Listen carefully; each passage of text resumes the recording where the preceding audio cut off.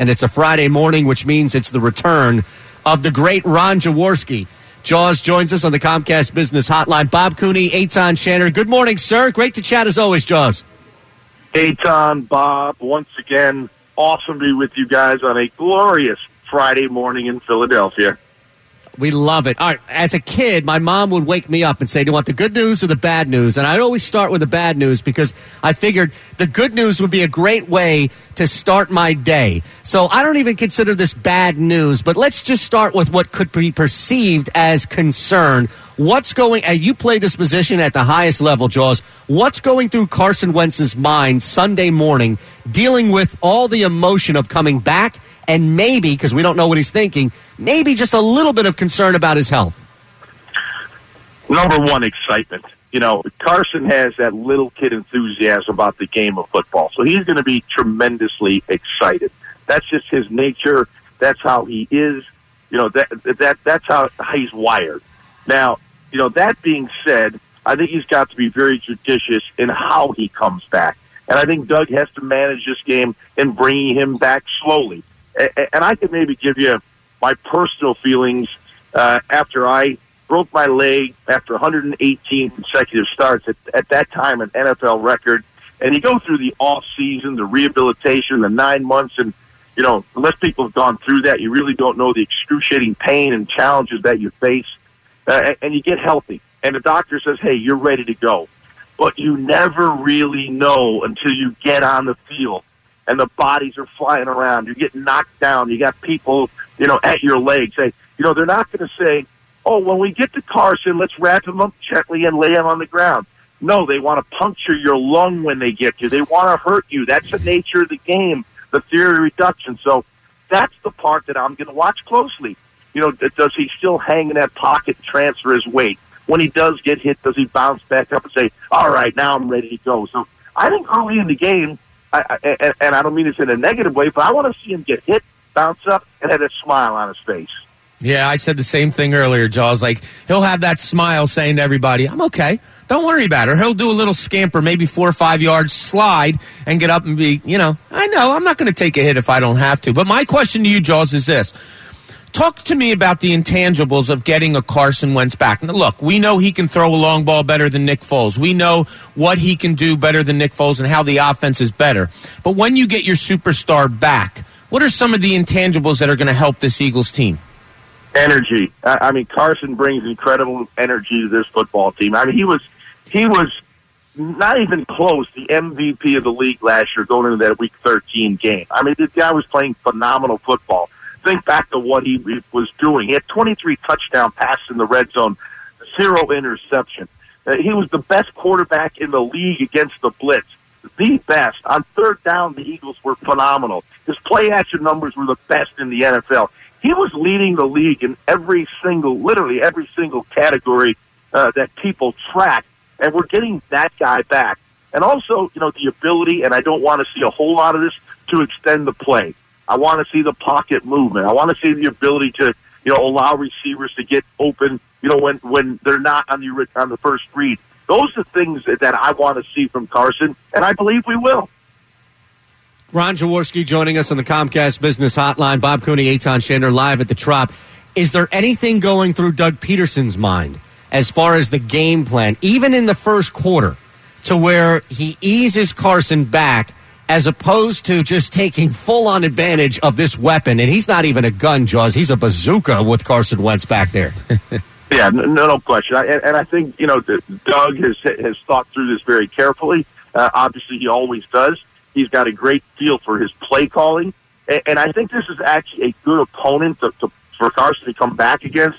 You know, the Colts do not blitz. They blitz fewer than any team in the league. And, you know, they'll play a lot of zone behind it. So Carson's going to get those easy throws, those easy completions. And I think Doug, early in the game, will manage that. And I don't think you're necessarily going to get those bombs down the field because of the style of the Colts defense. They like to keep everything in front of them. They don't want to give up the big plays. But, of course, Doug has always been good at designing explosive plays. But I think this is a good game for Carson to come back to because he's going to get zone coverage. He's going to get very little blitzing. He's going to have time to deliver the football.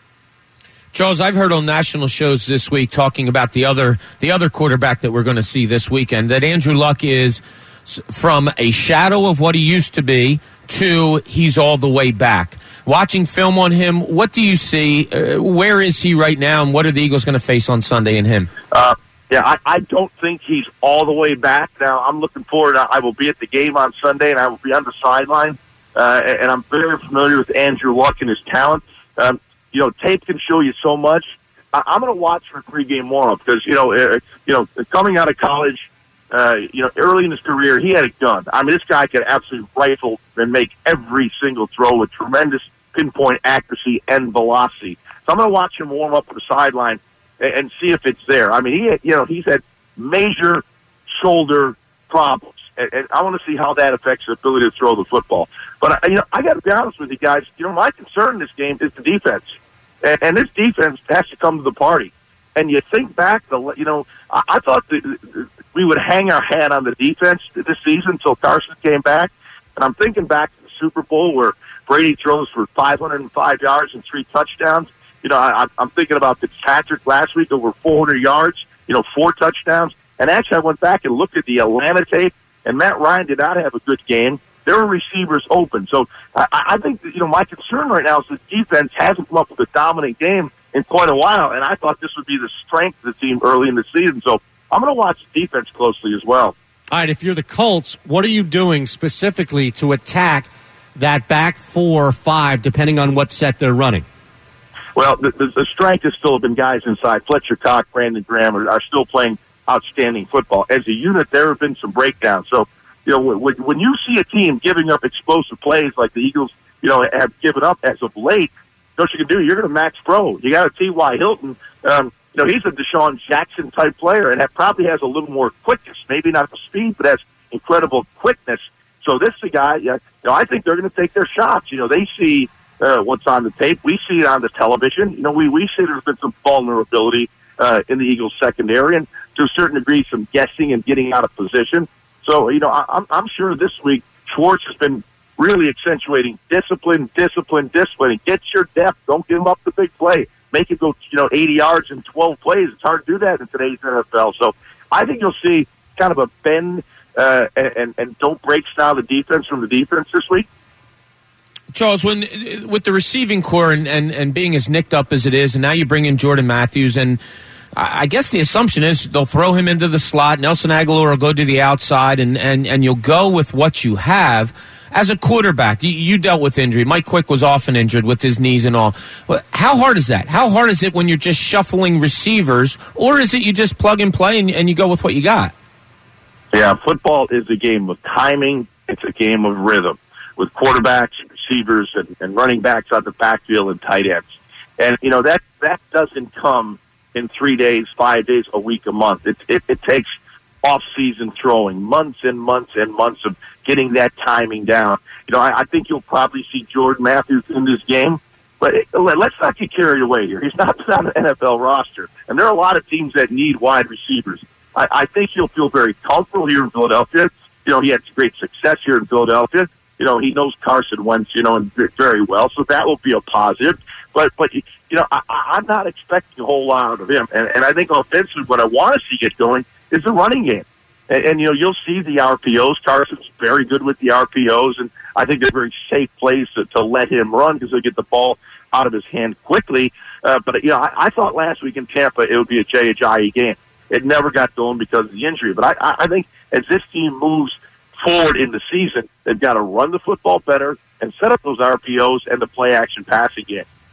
Always a pleasure, Jaws. Thanks for the education. You bet, guys. See you soon. All right, Jaws. Wait, we need a prediction real quick before he goes, right? Give us a prediction, Jaws. What do you got?